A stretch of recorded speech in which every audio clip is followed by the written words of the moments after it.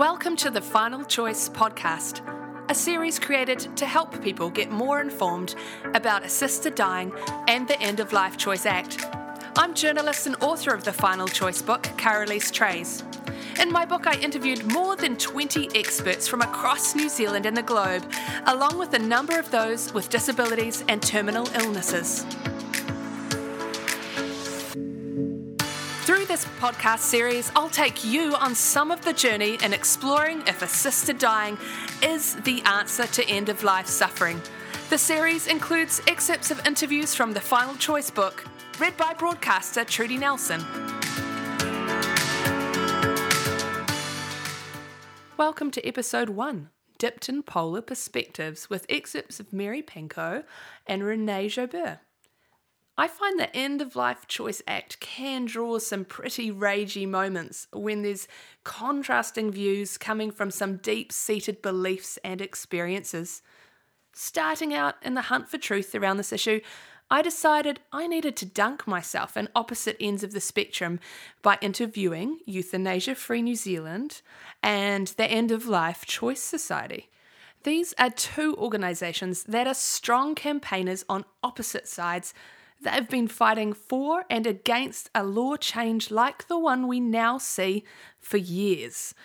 One says the voice of the terminally ill say, "I want to live every breath." The voice of the well say, "My body, my choice."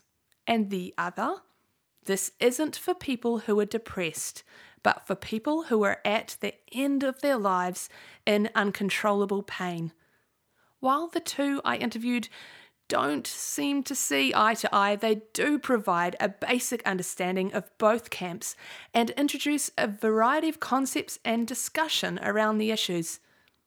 I did not know in the early days of my journey that the End of Life Choice Act and assisted dying was such a complex, far-reaching, widely impacting, significant decision we are being asked in this election referendum. But that's the reality that we find ourselves in. So today, you will hear segments from Chapter 4 and 5 in the Final Choice. Chapter 4, Euthanasia Free NZ spokeswoman, Renee Jobert. To be honest, I was expecting a hard-headed, fanatic-type person as I waded into the dogged anti-euthanasia group, Euthanasia Free NZ. But I am constantly surprised at the personal journey people have been through to get to where they stand, and at their well-thought-out and well-researched concerns and opposition. One such person is Renee Jobert, Executive Officer of the organisation, who faced some of her big life questions on death when her best friend committed suicide at age 22.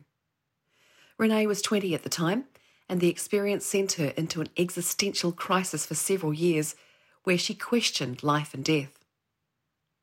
During that time, I started reading on euthanasia and saw it could be one of the next big ethical dilemmas society would face, she says.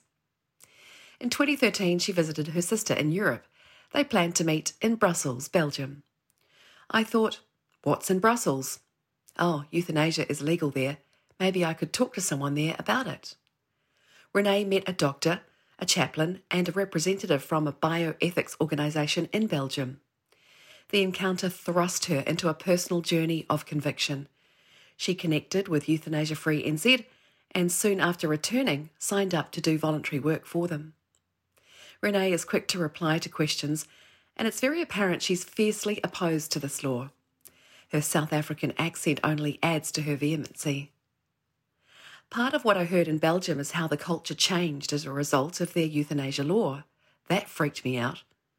The Belgian oncologist I spoke to said when the law was first introduced, people tended to request euthanasia in the last days of life.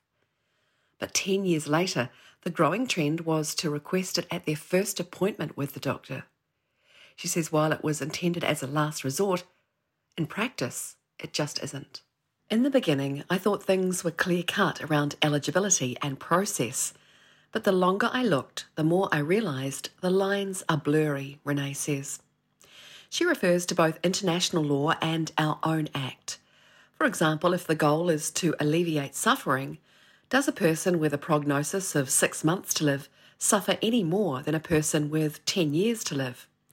It's inconsistent to allow euthanasia for one person suffering and not others who are suffering too.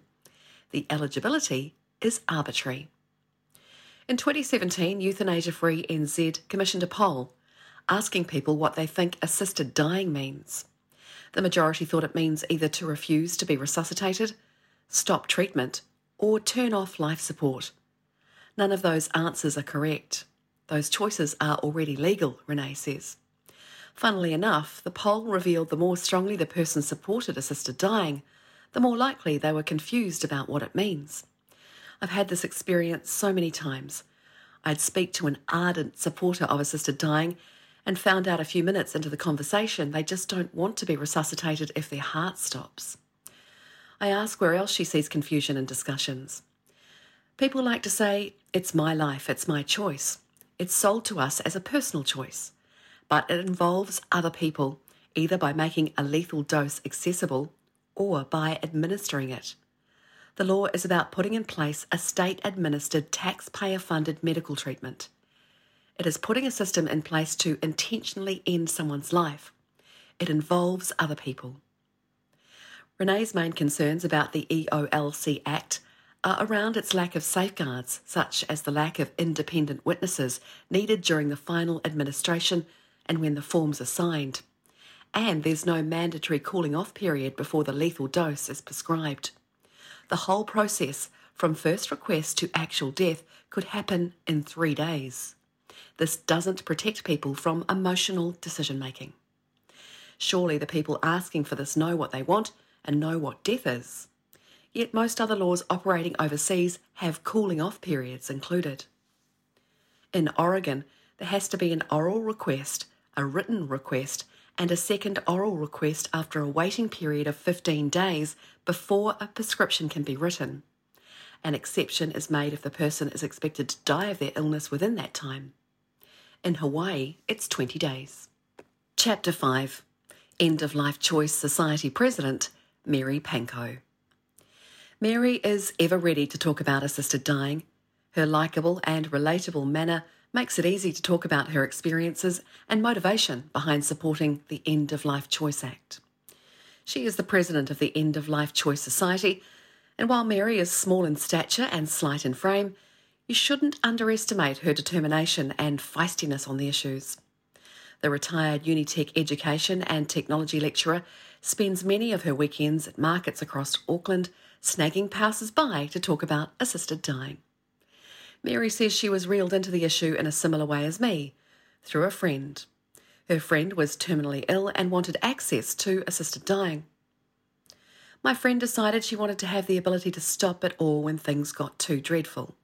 She was desperately distraught that she had no control over her life. It laid a heavy burden on her shoulders. It wasn't legal here, so she ordered the drugs online from Mexico. The drugs got stopped at customs. She died 6 weeks later.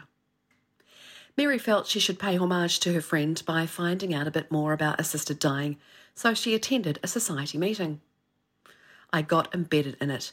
The more I found out about it, the more reasonable it seemed to be for those people who wanted it. 2 more friends died who wanted access to assisted dying. This isn't for people who are depressed, but for people who are at the end of their lives in uncontrollable pain.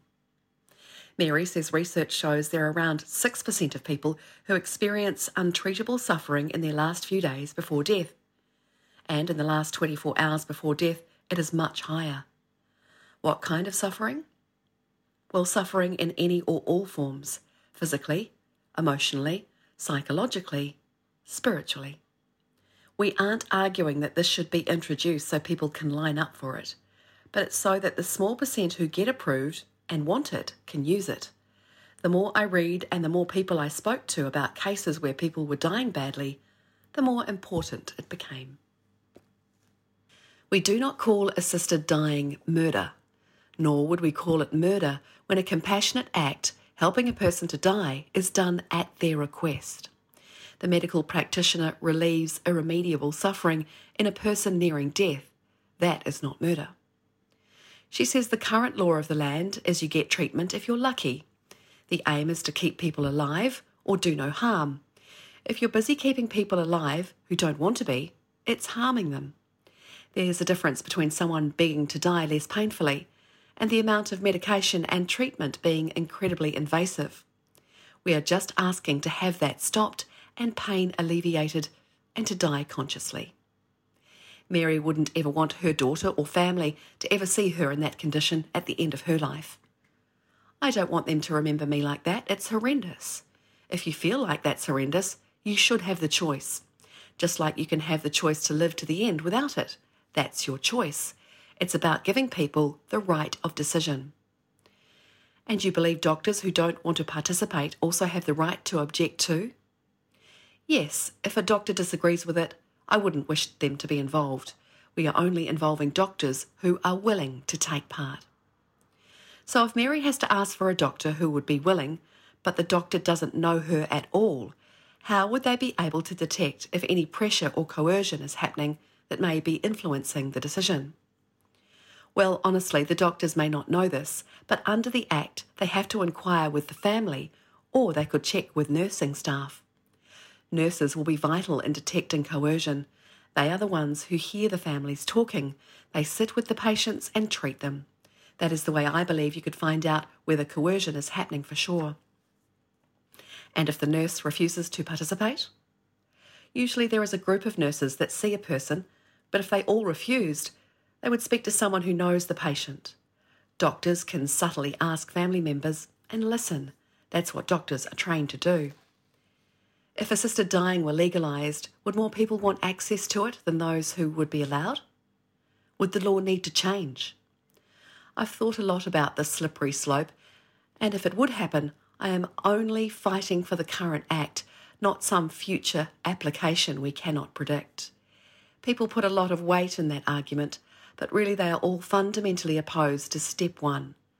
That is their argument for stopping at the beginning. The Act we have, the one we are voting for now, is about terminal illness. Choice, dignity, safeguards, suffering. It's a complex mix. At times in this discussion, it can get easy to dismiss or attack people with a different perspective, but it helps to remember we all have things we can agree on in this discussion. Despite interviewing people with a wide array of views, I found it reassuring the number of things they all had in common. One is that everyone wants to ensure every person is treated with compassion and care, and that every person gets to live every day of their life with dignity. I also think it's important to note that we all have a common goal, and that is to relieve suffering. Every single person I spoke with has the same target. Mary Pankow says the End of Life Choice Act is not for people who are depressed but at the end of their lives in uncontrollable pain, and that 6% of people suffer at the end of life. While this may be the intention of the law, we have to assess if it will accomplish this goal. While assisted dying is not intended for people who are depressed, there is major concern around the eligibility criteria not including a screen for mental illness. If someone who meets the criteria, such as that 6-month life expectancy, is suffering from depression, there is nothing in the law to protect them. In fact, 1 in 6 patients who opt for assisted dying in the state of Oregon are clinically depressed. And as for uncontrollable pain being a factor as mentioned, again, that is not a requirement in the Act that we are considering. I assumed pain would be the main thing we're attempting to relieve, but again, looking at overseas studies, for those choosing to use assisted dying in jurisdictions that have legalised this, pain is low on the list for reasons. It's important we realise in this discussion we're talking about something much more complex than physical pain, suffering. And that makes me wonder if assisted dying is the best answer. Will it actually relieve the suffering we all hope to ease, or are there better ways of helping people in the midst of it? One other thing there is total agreement on, no matter who's in this discussion, is that most of us Kiwis just don't know what we are voting on in the upcoming referendum. We don't realise we're voting on a specific piece of law that has already gone through the parliamentary process and is sitting in wait. We don't know the details about the Act, and even if we know that, we don't know how to assess if it's a good law. And most of us are unaware how big a deal it actually is. Renee says the main areas of confusion she sees in public discourse include not realising what we already have access to legally within the healthcare system, like being able to turn off life support or refuse treatment. She says people don't realise there's no mandatory cooling off period in this Act. The whole process doesn't protect people from emotional decision making, despite other countries requiring it, and that this issue is not as simple as just offering someone choice. Renee makes it clear we have to realise this Act involves other people, including doctors and the state. In the next episode, we explore a little about the societal significance of such a law change with a professor carrying 9 doctorates, Margaret Somerville, and a former UK Whitehall senior civil servant, Robert Preston. If you enjoyed this episode, why not share it and tell a friend about it? Purchase a copy of the Final Choice book from your local bookstore or online at thefinalchoice.nz, where an ebook version is also available.